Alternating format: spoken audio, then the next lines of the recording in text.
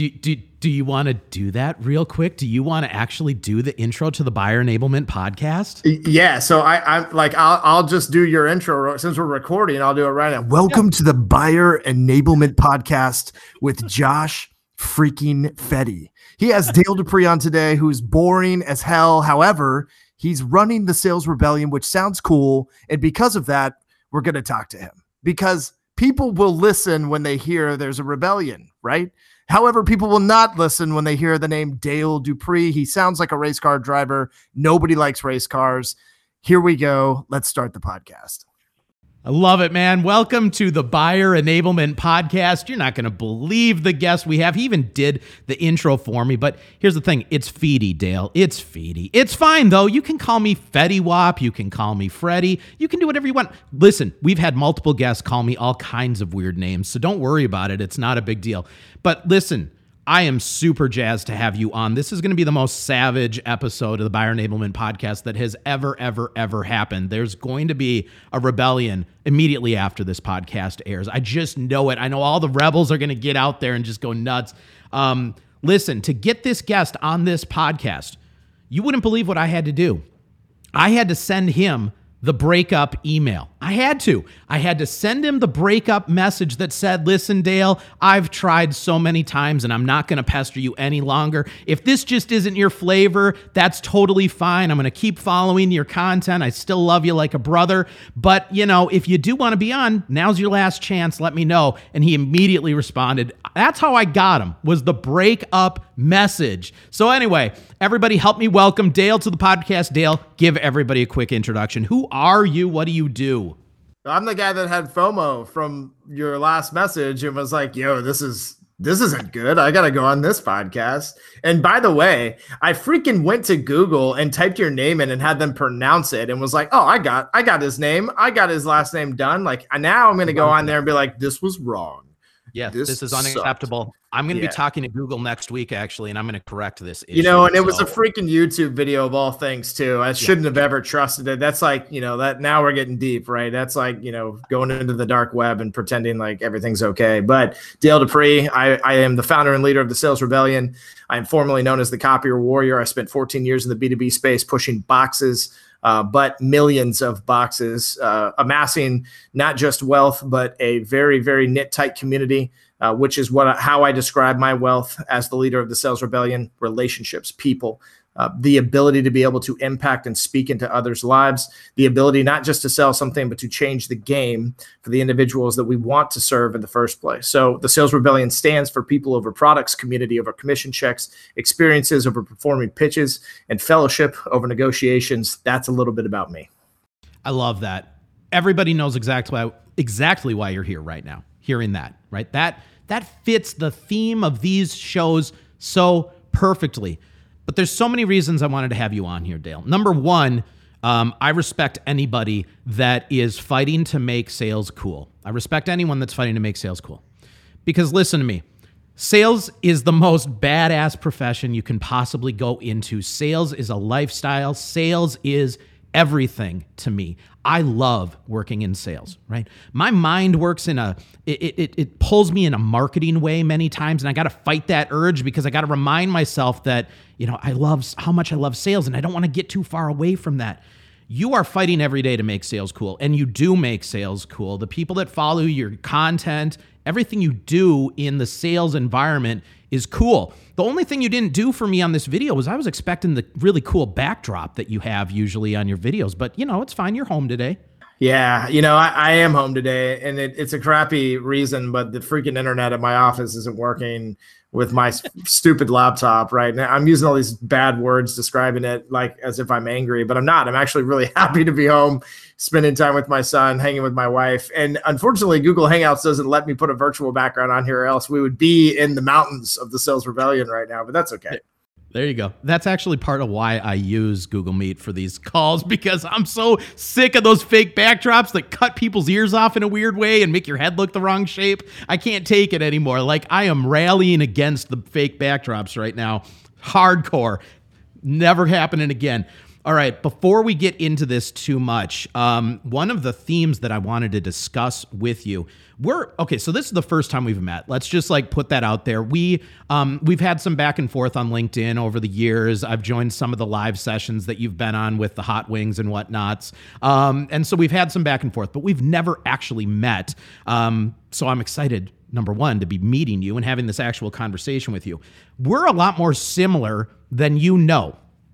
For example, other than both being just total badass salespeople and loving sales, we both have a background in music. Did you know that?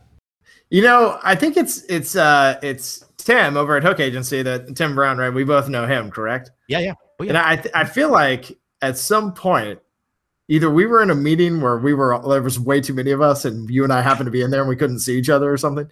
But I feel like at some point I heard, like Josh and Dale were both in bands, like at some point in knowing Tim. So I kind of did, dude. But was it heavy metal is the question. It wasn't metal, man. I'm sorry. I'm sorry. It was, listen, I'm in Minnesota. What we do here is what they call alt country, which is rock and roll, right? Like the Soul Asylums, the Jayhawks of the world. That's what we do in Minnesota. You can't fault me. I grew up here. This is where I am. Metal was never my jam, but we were both in music. And I say all the time that when I was in music, when I was learning how to use the audio production tools, when I was learning how to be a performer on stage, those things so perfectly equipped me for the world that I live in today. And not just because I own this business, not just because I'm producing content. If I were just in sales, working for somebody else, those tools that I learned how to be an entertainer, how to use different softwares and to produce content, whatever the content is, have been so invaluable in my career. Have you found the same thing? Like, has this been something that's really been creeping up in the last couple of years in your own efforts as well? Oh, yeah, dude. Like, let's talk about that for a second. First off, Minnesota has metal, dude. We used to play there all the time. My favorite city was Duluth. We used to play North Shore Theater or something like that, I think.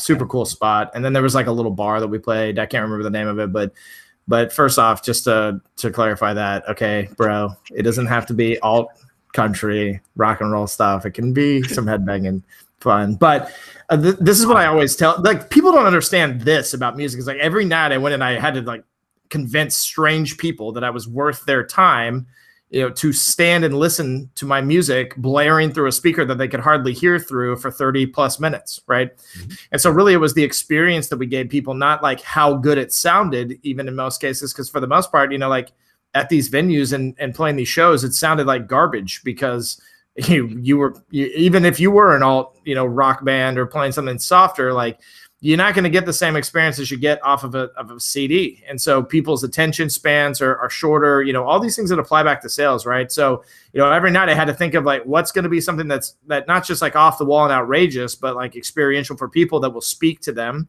and help them to say to themselves, I'm not going to get on my phone.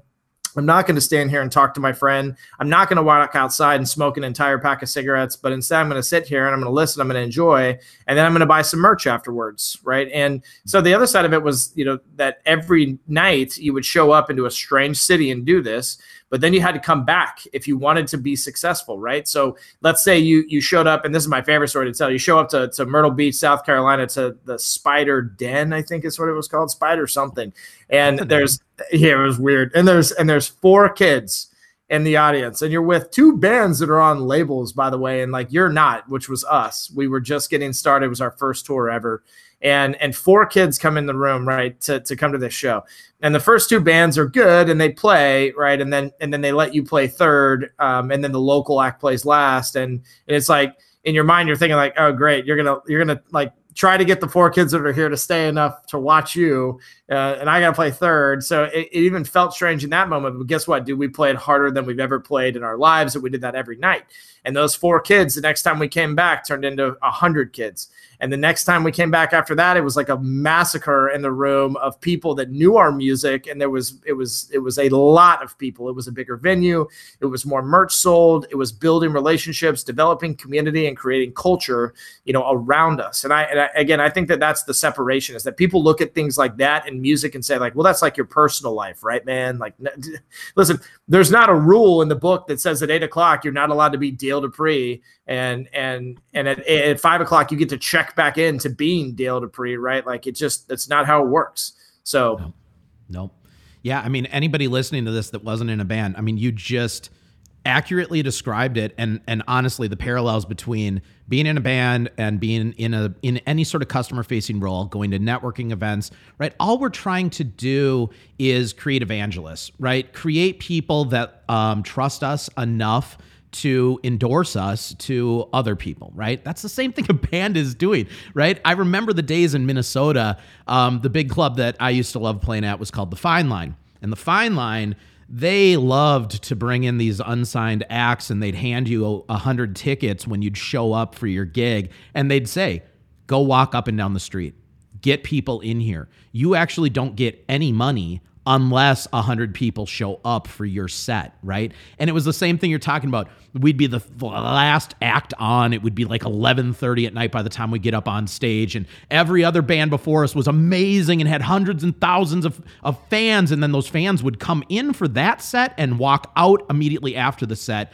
unless you were walking the room and being like, please stick around. Like, if you like this, what do I got to do? Can I buy some champagne for this table? Like, what do I got to do to get you to hang out with us for a little bit, right? But you're right, man. So many things. But on my end, I really started geeking out over the music production side of things. So I actually built a full Pro Tools studio in my house about, when was it? Like 15, 17 years ago. I mean, this was like, nobody had this in their houses at that time, right? And I started learning how to use tools like Pro Tools. If I would have never learned how to use those, I could have never learned how to edit video the way I do today, because it's really pretty much the same thing. And now in sales, content production as part of your personal brand strategy is so critically important. You either work for a company that puts talent behind helping their sales teams build their personal content and their personal brand, or you as a sales professional need to have a growth mindset, and you need to learn how to use these tools and create this content yourself, because that's so powerful. Is that something, I know you do a lot of sales training, a lot of coaching, a lot of events, right? Is that something that you've been talking to a lot of companies about recently? The thing that I think nobody understands is the power of your voice and the power of the internet. And really, like, I also don't think that people connect the dots between, I think people look at TikTok and they go, oh, it's a bunch of silly kids doing silly stuff. Well, there's a kid on there, right, that like worships those kids. And I'm not saying that's okay.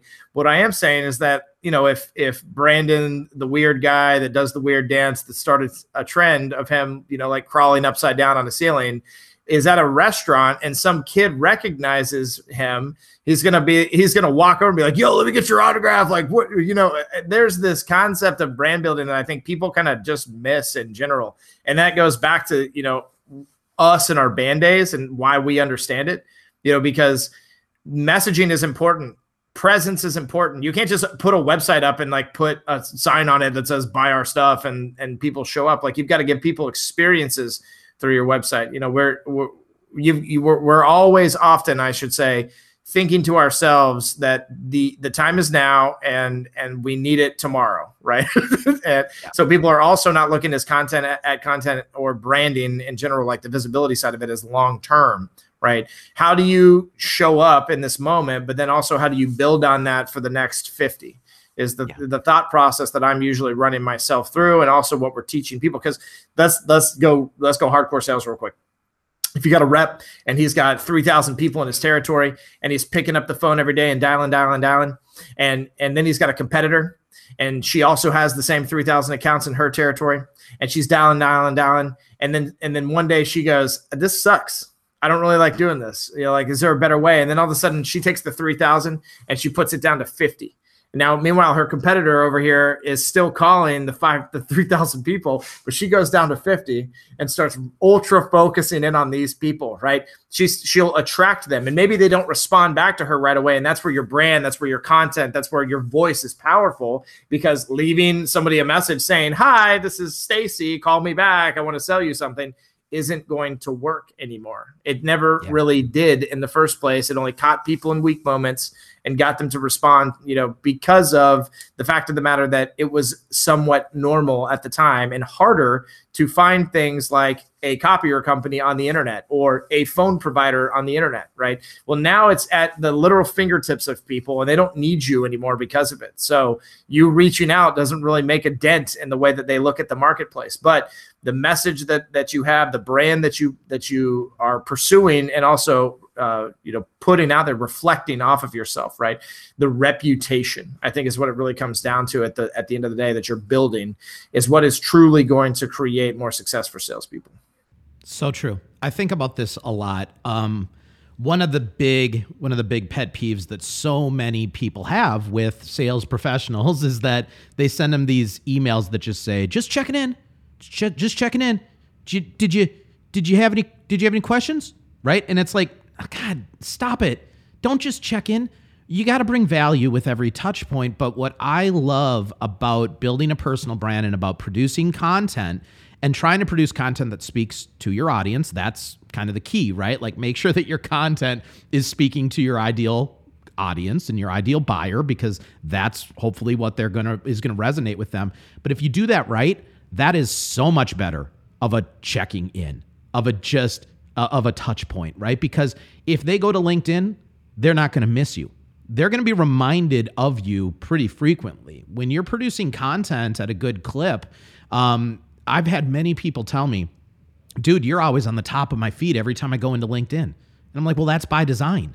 That's why I put out this stuff, right? Like, I want to be there. You're the same, Dale. Every time I go into LinkedIn, it's like, you're either at the top of my feed, or I don't have to scroll too long before I'm going to come across something of yours, right?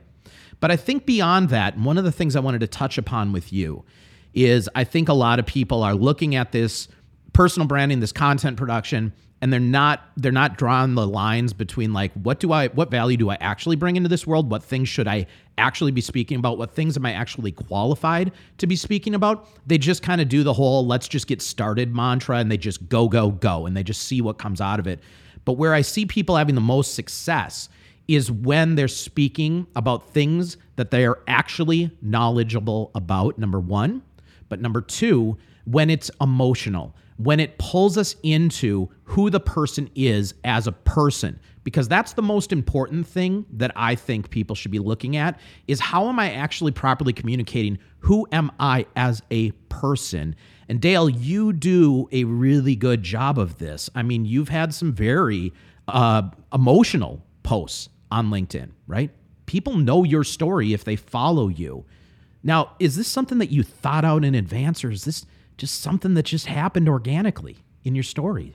Yeah, I think that for me, it is organic. And I think that for most people, it should be. I think the problem is we put so much pressure on ourselves in general. Like, I'm not good enough, or I don't know what people will think of this, or I don't like the way I sound, so why would other people? Or I read this back 500 times and it just doesn't really speak to me the way that I was hoping it would. And so why would it speak to other people? And we're constantly doubting ourselves. We're like our own worst enemy in general as people. And then society makes it harder to believe in yourself on top of that, right? So we won't get into the weeds on that. But again, like, for me, it is natural, because I go to a place of vulnerability, and that's what I was taught. I was taught by my dad that the best place, like when somebody is in a position of, on the outside looking in and saying to you, "Hey man, I think that these are some things that you could work on and change for yourself," that not to be upset, not to be demotivated, but to sit back and say, how does that make me feel? More so than just being offended by it or getting defensive toward it, but instead, like, how does it really make me feel? And, does it make me feel different, right? Does it in a good, in a bad way? Like, does it make me feel that this person doesn't know me very well, obviously. And then when I start to ask myself those questions, then I can say, well, am I translating who I am appropriately? Am I able to to really help somebody to understand Dale Dupree and where he comes from and what's important to him? Or am I leading with some type of agenda, and am I putting pressure on myself and being my own worst enemy in these moments and curating things to the point of perfection, and that it actually ruins, the content, it ruins the message, it ruins how other people will perceive it. Like, I want to elicit an emotion in anything and everything that I do. And I think all humans should feel that way, because it'll help you to be better as a human. It'll help me to be better as a communicator and as a human as well. Right. And then it'll grow a bond between us. Like, it's like you were saying earlier, Josh, like, we have a lot in common and we've never really hung out and never really met. And like, going back to your message, and not seeing your first one and then seeing your second one, I even read the second one, went back to the first one, was like, this is my guy. Like, this is my tribe. Like, I got to get with this dude, because first off, he's been persistent. And secondly, I just went to his profile and I went through his content and I looked at his company real quick, and I'm like, yeah, so like taking time out of our day as well too, in the process, as the person that's receiving the content or receiving the messaging is also important.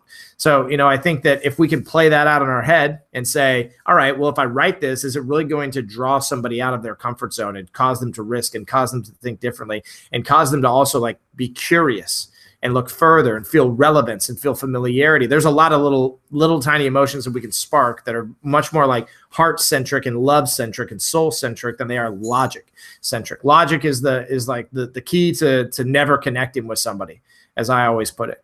And I think that's the difference, right? Is that it's not so much about it that it's organic or that it comes from the heart, or like there's no all the keyword phrases and the the fluffy stuff that I could say right now, like, doesn't really truly define how deep it goes, because I believe that I have a purpose on this earth and I'm driven by that purpose. And because of that simple statement and fact that goes extremely deep for me, I can get down on some content and say, this is how I feel, and not question it and not be worried about whether or not I sound okay or that people will hear me, but instead trust myself and trust that what I'm doing and what I'm building is going to be relatable to other people, but also be intentional around trying to build something that is inclusive, that does seek to change the game in the way that people do for themselves as well too.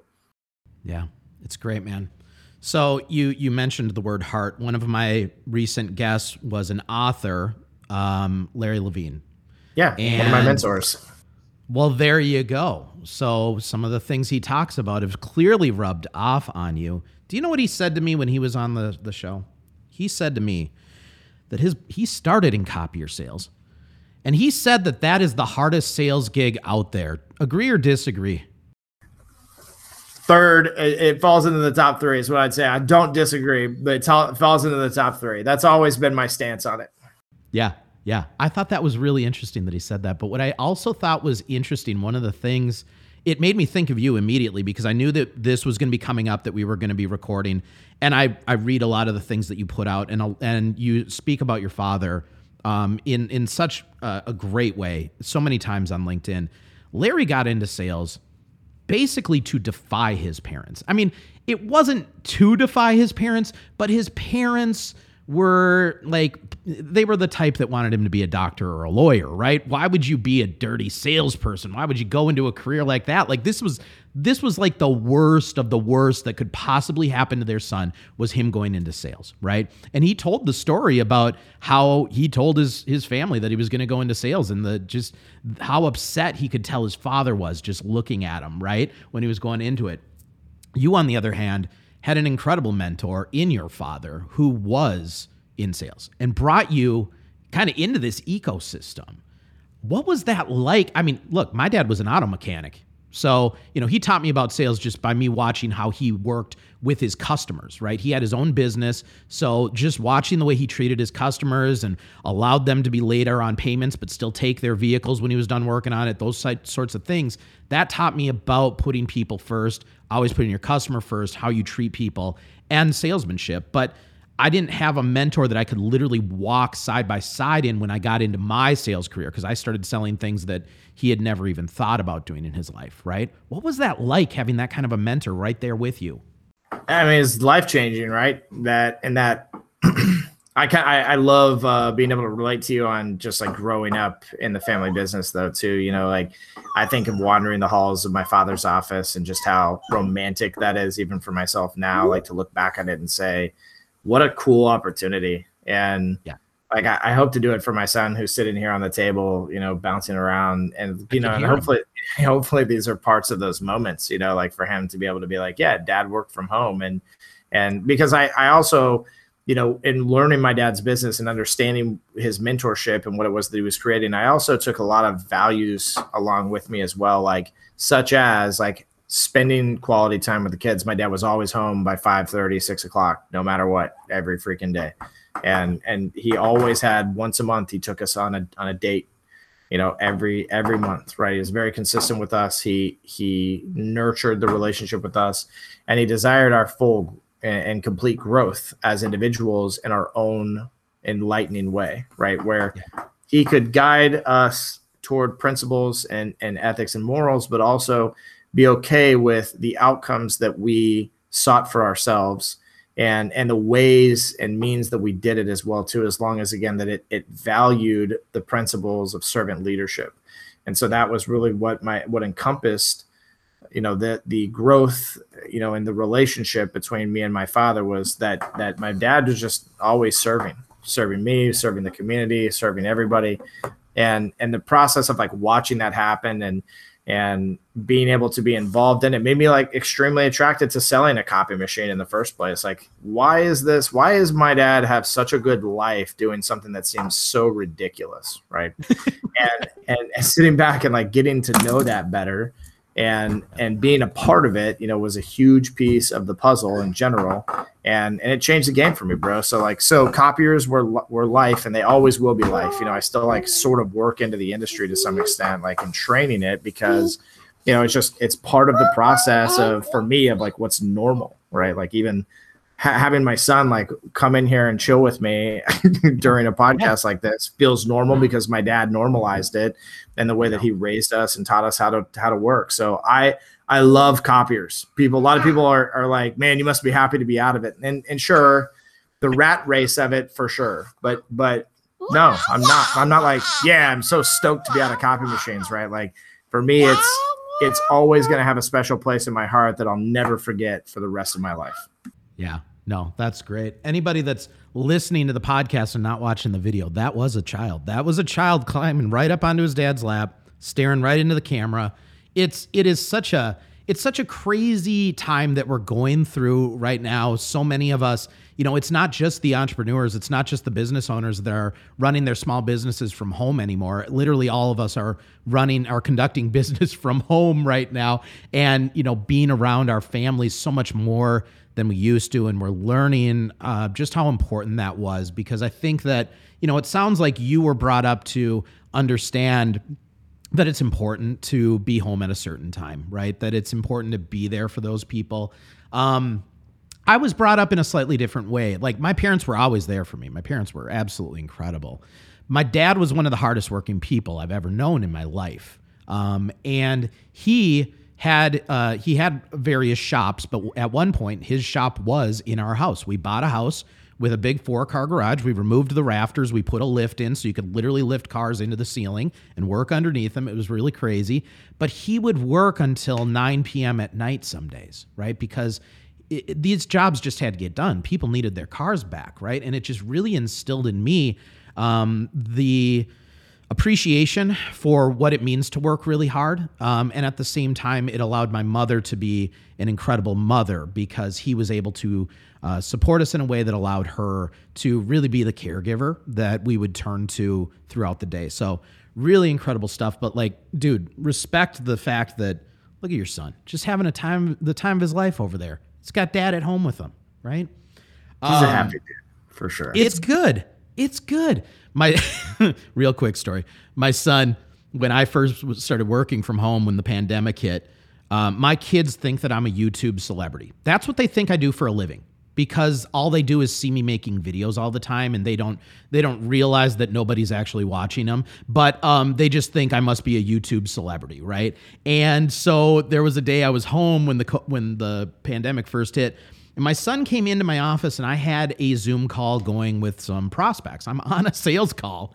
And he walks into the room without a t-shirt on, with little short shorts on, and he starts doing a stupid dance in the background and doing weird things with his tongue. He's like 11 years old, right? He's just being goofy. And I just turned around and I said, "What are you doing?"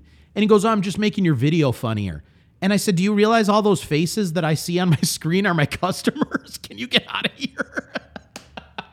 And I think it's been really fun for our children to be able to see what we actually do for a living when we're not home, right? So I think that's been my favorite part. All right.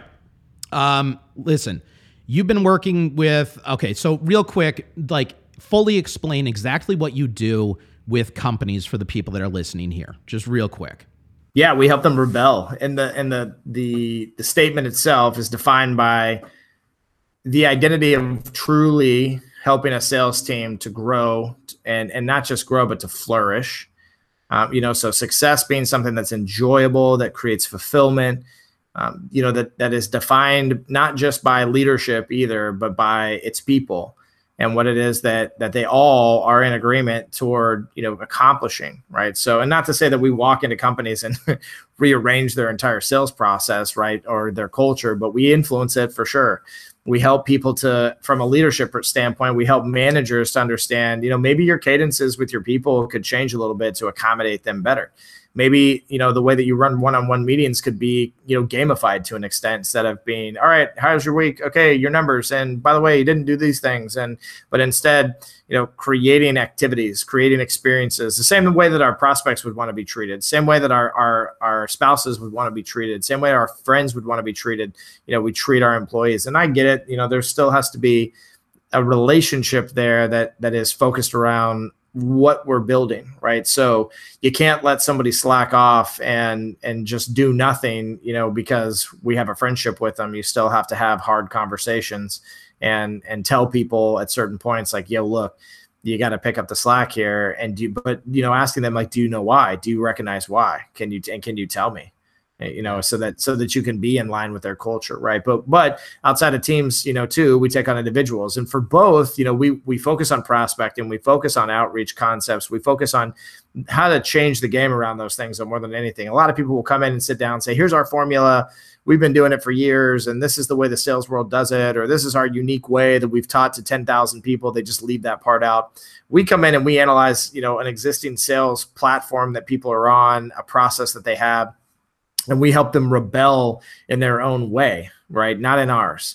We say, well, let's take some principles that we believe that have created success, not just for ourselves and our company, but also for the people within our company and the people that we train. And let's discuss. And so we go over mindset concepts. We go over the identity of what communication truly is, between our prospects, our brand, how it speaks, what language, what love language we are putting out there for the buyer to see in the first place, and to take the labels away. Like, the buyer is Karen and Tom, they're people. And so we help the process in general just to come down to, more of a humanized state.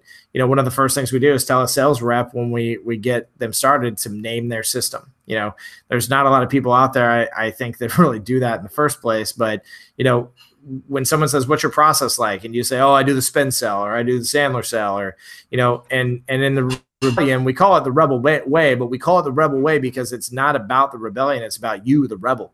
And we want you to turn it into your own thing, right? So giving people more ownership over the process, giving people more of an identity in what it is that they're building. And then also, just instead of saying, "You have to do this, you have to do that," but asking them, "Hey, if you were the buyer, right? If you were Karen, what would you expect in this process? What would you desire in this process? And have you ever asked that person, that question as well?" So not only do you need to reflect, but if you ever asked that person, why, or dug in deeper into, the discovery instead of just having the 10 questions that you need answered, right? So we put a spin on it that just humanizes the process that nobody else is doing. I went and took all the classes online and before I started this, and I'd been doing sales training my whole career to some extent. I believe in personal development. And I think the thing that I always disagree with the most is that everything's a play. That if somebody talks about empathy, they do it in a way that's like, this is a play. if somebody's like, yeah, change your questioning technique, and they say something like genuinely change your questioning technique, but then they say, let me introduce you to 4 steps to have it done, and it's like, okay, well, is that genuine? Like that to me doesn't seem to be. But if we help people understand at the core the value behind it, the intrinsic value as well too, right?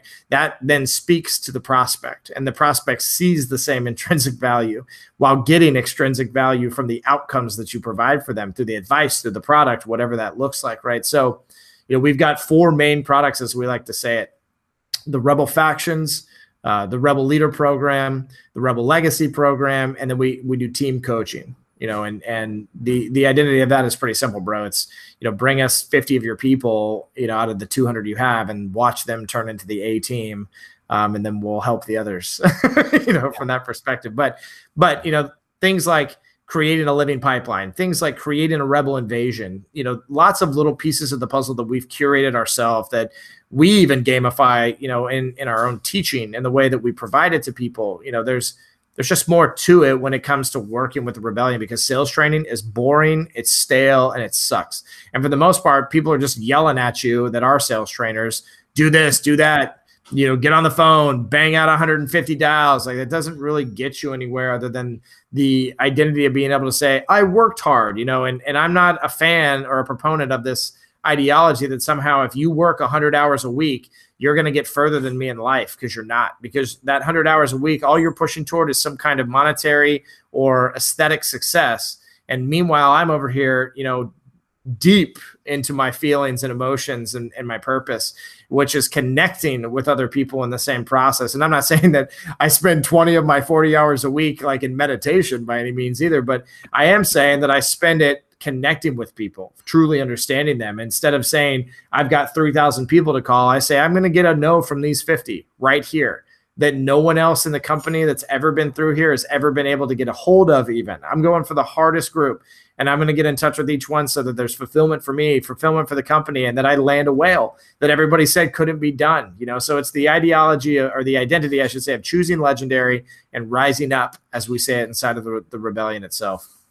So great, man. I mean, and this is why people get into sales, right? It's just those stories, the thrill of, I don't even want to use the word, but the thrill of the hunt, right? Like I almost hate using that kind of terminology when I'm talking about sales, because again, it goes away from what you were saying right here. Let's give a name to the prospect. Let's give a name to your process, right? It's so much better than just, I'm hunting or I'm farming or like, I'm going to go kill it. I'm going to we use all of these very harsh terms in sales. People do, right? And I think that we do need to get away from that. I think that we need to start considering, that these are people that we're talking to.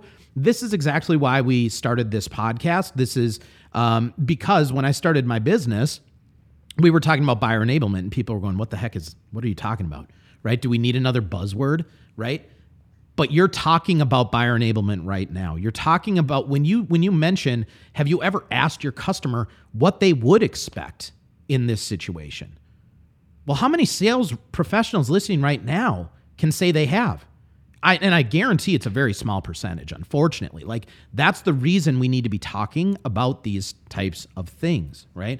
And thank you for going in deep on just how everything is structured, because I think it's important for people to understand like who you are and what you do as a professional, right? So that the things that you say resonate even more for them, and it causes them to make that change. What I love about you is you're a sales trainer that can actually sell.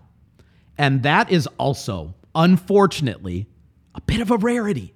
There's a lot of sales trainers out there that if you gave them a phone and you said, call these 50 companies like you just said, that nobody else has been able to even get on the phone, and you're going to get 50 no's, go do it, they'd probably end up in a puddle of tears on the floor by the end of the day, right? I mean, it would just destroy them, because this, unfortunately, is something they haven't actually had to do. A lot of people are really good about talking about how to do things, right? That's easy.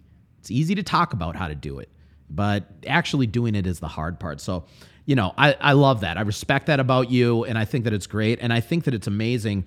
Like, the Sales Rebellion, this was founded just in 2019, correct? Like, this is just couple years old, right?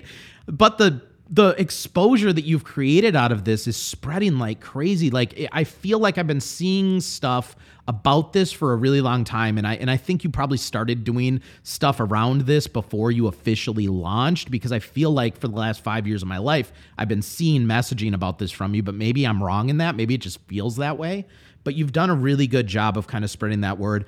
I joined your Slack group recently. So any sales rock stars out there that are you still taking people in? I don't know. Did you close it?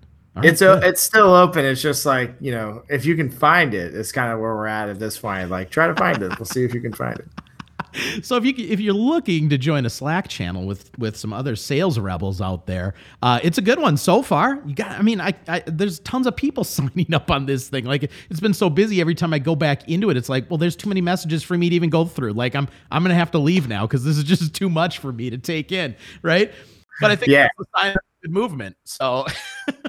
Right. So, and like, to your point, like, the people that truly want to be there will, like, they'll be like, oh, it's Friday. I don't have anything left to do. I've got an hour break. I'm going to catch up in this thing and see what's in here. Or the other side of it too is that, like, we have such meaningful conversations happening that if you did just jump in, that you don't really need to go too far back. You just got to see, like, what's the last thing someone said. And that'll be what I think changes the game for people in general, bro. And by the way, like, we're right now developing we have a Twitch channel created, and we're right now developing live streaming that will go to LinkedIn and YouTube and everything else. That'll be like a 3 to 4 hour event, at least twice a month. We're trying to shoot for 4, where me and all the coaches are selling, instead of, the typical lives that happen these days where, interviews and whatnot are good, but I think people really need something different, something fresh, something new. And so we're a media company. Like, that's how we look at it. Like, we look at ourselves as like a big, production. And so we've got internal people that help with those types of things, full time now. And it's taking off from that perspective. But I love how you pointed out that, not every sales trainer knows how to sell. And this is the other side to that. What I'll say, bro, is that I get in the trenches with my students. So if they're like, I can't get in touch with this person, I'll go call them up, put me on a 3-way dial, call them up, be quiet when they pick up. And I'll show them, like, this is what you do. And even if I don't even know their product, like, the back of my hand, like, they might, or like should at least, the sales isn't about the product, right? It's about the connection. It's about what we can create with another human being. So for me, it's all basic, right? And I don't mean to, like, play it down by any means, but it's all just the basics. Like, dribbling the ball is the most important thing in basketball, but nobody ever really talks about that. They're just like, yeah, you see this dude had 50 points. Well, he has to master the basics to have those 50 points in the first place, right? So there's comfort in that, there's consistency in that, there's persistency in that, but there's also just this understanding of at the base level, who are people and how can we accommodate them? It's that simple, bro. Yeah, no, that's great. That's great. I mean, this is a great way to end it out too. But what I would congratulate you on with what you're doing with your business is, I love the flexibility. I love the flexibility in the curriculum, right? So many sales trainers kind of have their process, and this is the way it goes, and this is how sales works. And it's clear that you are the kind of guy that knows that every sale is unique. Every customer is unique. Every company's process needs to be unique. And this is an important distinction that I think more people need to start realizing. It isn't always cut and dry, right? And I think that flexibility in your curriculum is what's setting you up for success right now, because I can't believe how much sales has changed. I can't believe how much sales has changed in the last 11 months. Dude, seriously. When I started building the product that we built, I was screaming from the rooftops, we need to be better in a digital space as salespeople. We need to think like marketers at times. We need to organize content. This landing page and video will be incredible. And people were looking at me like, what are you talking about? What language are you speaking? This doesn't make sense. Can't I just take them out for another burger?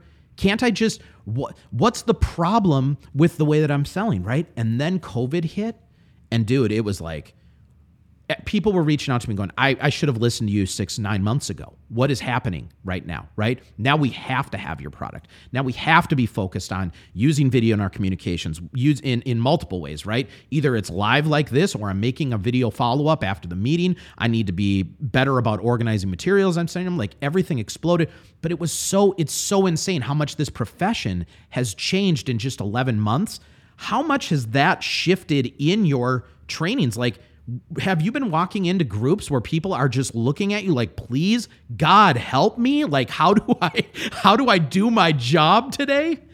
Well, I think we were also very proactive about it. You know, maybe we are twins. I don't know. But we, you know, because of my copier days and the things that I accomplished, I already knew that experiences were the most important thing. And so, like, developing augmented reality for our company, which is still, you know, it's not live, but it's still in the works. But my first book that I co-wrote with my founder, Jeff Villegas, it will have VR in it, or AR in it, right? So you can literally see that we practice what we preach. But furthermore, you know, like, the stuff that we were creating and developing and showing people, like, hey, here's some tools that we use as salespeople to connect better and to transcend the typical patterns of the sales process, and to not choose to be mediocre, but to rise into the occasion and meet the buyer where they are, and develop something that's worth their while. You know, that's the most important piece of the puzzle, right? That people just kind of already knew before we even walked in the door, that everything that's about to be said is already really where it needs to be, from the perspective of how we're going to turn our sales department inside out, because it's not upside down, right? It's just like reverse engineering the process and saying, okay, well, if this is the new way that we have to sell, you know, we got to start at the end result, and we got to create something from there. And I think that it's been very simple for a lot of people. You know, we've got a student, his name's Juan. I'm not going to say his last name just in case he's not ready for me to start doing that, but he works very closely with us. And listen, let me just say this to anybody listening. This young man drops a lot of money on himself monthly to be with us. Like, that we're not an expensive sales training. Like, it's kind of elite from that perspective. Like, we're not trying to do that, but we know what kind of results we get. And so people have to trust us on their way in. And that's how we really truly develop long-lasting and impactful friendships with these people as well too, because they might be nervous even coming in when they make the decision, but after the first month, they're like, these are my people, and they're going to take good care of me, because again, we bring the pain. And this young man right now is, you know, speaking to, is what I should say, during his call blocks, up to 8 to 10 people, while only prospecting for 25 to 35 at a time. And the thought of that for most sales bends in general, like, if there's a sales leader listening, it's like, what? Like, nah, you're lying, right? But, and you can talk to this kid, like, I'll hook it up, anybody that wants to call my bluff, right? But he's only one of 250 plus, bro. There are many success stories coming out of here. He's just my top guy right now from that perspective, right? And what I would say, he came in knowing that we would have the tools and the ability to be able to elevate him from a digital landscape, to be able to put him in front of the right people and still use the phone effectively on top of it, right? So to me, man, it's natural. Like, we should have already been here. What is wrong with people, right? That's how I feel deep in my heart. Like, what have we been waiting for? It is 2021, and we still set up boiler rooms for sales departments. I mean, it's insane to think of how just backwards we are inside of this industry and this vertical. It's time for change. It's time for rebellion, and we have to lead it individually, one at a time, until there's a million people out there that are making it the new status quo. Yeah. No, listen, this is another similarity that we have right here, is I feel like when you get to a point where you truly know something, where you truly, like, you've mastered an art of whatever your art is, whatever your craft is, it is your responsibility to give back. It is your responsibility to take people with you. And I recently received one of the famous connect and sells on LinkedIn that everybody likes to bitch and moan about all day long. And I'm not here to do that, because here's the thing, salespeople need to learn. They need to learn, right? Like, we all did it. We all did spammy stuff when we were trying to learn how to sell, right? And we have to give people grace. But I recently received an email or a LinkedIn connection from a young kid. I won't say his name. And he started out beautifully. He said, Josh, I was looking at your company and some of the stuff that you do on LinkedIn, and I have a question for you. And I responded to him and said, I love it. How can I help? Right? That right there was me opening the door. I'm not going to say this in an arrogant way, but to anyone on the outside looking at my LinkedIn profile, I am the CEO of a company, right? That's just what my profile says. I'm the CEO of a company. So if you're going to reach out to me and ask me a question, like, let's use this opportunity, right? Like, I'm not actually a big deal. I'm a CEO of a small company that I started, right? I can have whatever title I want. But to him, he doesn't know that from the outside, right? So he reaches out to me, and I say, how can I help? And he immediately hits me with the pitch. And I wrote back, and all I said was, please don't sell this way. And he responded and he said, what do you mean by this way? And usually I just walk away, but for whatever reason, I was in the mode that day. And I wrote him back a pretty long response. And it was not angry. It wasn't rude. It wasn't mean. It was very much just coaching, right? I understand that you have a quota. I understand what's going on here, but let me just educate you here on where you went wrong. You asked me you said you have a question. I asked how I can help, and instead of you just asking me something thought-provoking, hey, I want to get into content production. What kind of camera are you using? Or, hey, how did you think of that theme of that thing that you just wrote the other day? That was great, right? Anything. It doesn't matter if you mean it, just anything. And I walked him through it, and instead of him being angry when I was done, he said, I really appreciate that. I'm going to take that to heart. I had looked at his profile and I had seen he had only been in sales for 2 months. And I told him, I said, I know that you have a quota and I know that you have a sales manager that's like telling you to just regurgitate this shit in front of people all day long, but please, like, you are hurting our profession. We've both decided to be sales professionals, and the more people act this way on channels like this, it makes it harder for the people that are doing it the right way. And so I'm just asking you kindly to, like, look at this and take it to heart. He actually kept going back and forth with me for a while, but then 2 weeks later, he wrote me a note, and he said, Josh, I actually implemented the things that you told me, and he said, I've already landed 2 deals because of that, okay? And brought me a ton of joy. Now, usually when you respond to these spammers on LinkedIn, it doesn't go that direction. We both know that, right? So be careful, be cautioned. But it made me feel great at the end of the day that a young up-and-coming hustler in sales was willing to be a sponge for just a moment, to step away from the stuff that his sales manager was telling him was, job number 1 is just use this message, do this, right? And now he's seeing some success. And now, who knows? Maybe 3 years from now, I'll actually have a conversation with this kid when he moves on to a place that I can actually use his service, right? Now we're building a friendship, and that's good, right?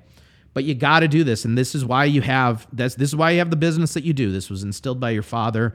All those learnings, all those teachings, these are things that you just want to keep paying forward in the world, and I respect the hell out of that. I love it, and I hope that people that are listening, you're not the cheapest one out there. But if you're not ready to invest in yourself, then what the hell are you investing in, right? You got to invest in yourself before you invest in anything else, right? So reach out to my boy Dale. If you're looking for any help in sales, reach out to my boy Dale. And Liz, he's dropping content all day long. So just follow him on LinkedIn and you'll learn a whole hell of a lot right there. Is there anything you want to leave people with here, Dale? I'm sure you got a meeting coming up right this second. Yeah, but who cares? We're doing good things, I would just tell people that there's more out there than what you've perceived sales to be for yourself. To sit back and recognize, based on this conversation, based on your existing walk, based on your experiences, based on what you want to accomplish, to reevaluate how it is that you're getting there in the first place. To remember that a rebellion is not something, violent, or, we're not protesting something that is good, even for that matter, right? We are taking to heart the ideology of what it is that humans need more than anything, which is to lead with hope, to lead with change, to understand that we've been called for something greater, that the box we live in needs to be broken because there's too much control in that, and that we are free spirits as human beings, especially as salespeople, to rise up, to denounce the status quo, and to leave the skin of the mediocrity behind, shed it, and to rebel. That's what I would tell people to do. And I would say I appreciate you, Josh, also for having me on the show. I'm freaking stoked and pumped to have been here. I'm really taking a lot from this conversation, and I'm grateful for your leadership. Oh, thanks, man. So listen, That's the end of the show, but we're going to end this one on the same bang that we started this show. I'm putting you on the spot. We need the outro, dude. Make sure to let people know to follow and to like and all those sorts of things, but let's get the Dale Dupree Buyer Enablement Podcast outro. Here we go. Thanks for joining the show. We have just made you 100,000 times better than you were before you hit play. And if you want to be 100 million times better, listen to every stinking podcast episode available right now. Dude. There we go. You can't go out any better than that. Thank you so much for being my guest, man. I hope this is the start of truly a friendship. We need to find each other in the world more. And then hopefully someday when we can actually find each other in the world, we can find each other in the world. But for now, we'll stay where we're at. Say hey to the family. I love that kid. I love that kid just jumping in. That was the highlight, man. I was hoping he was going to come back. I was going to ask him some questions, but you know, he's gone. He's playing Legos or Hot Wheels or something at this point, right? Or getting into something he shouldn't be.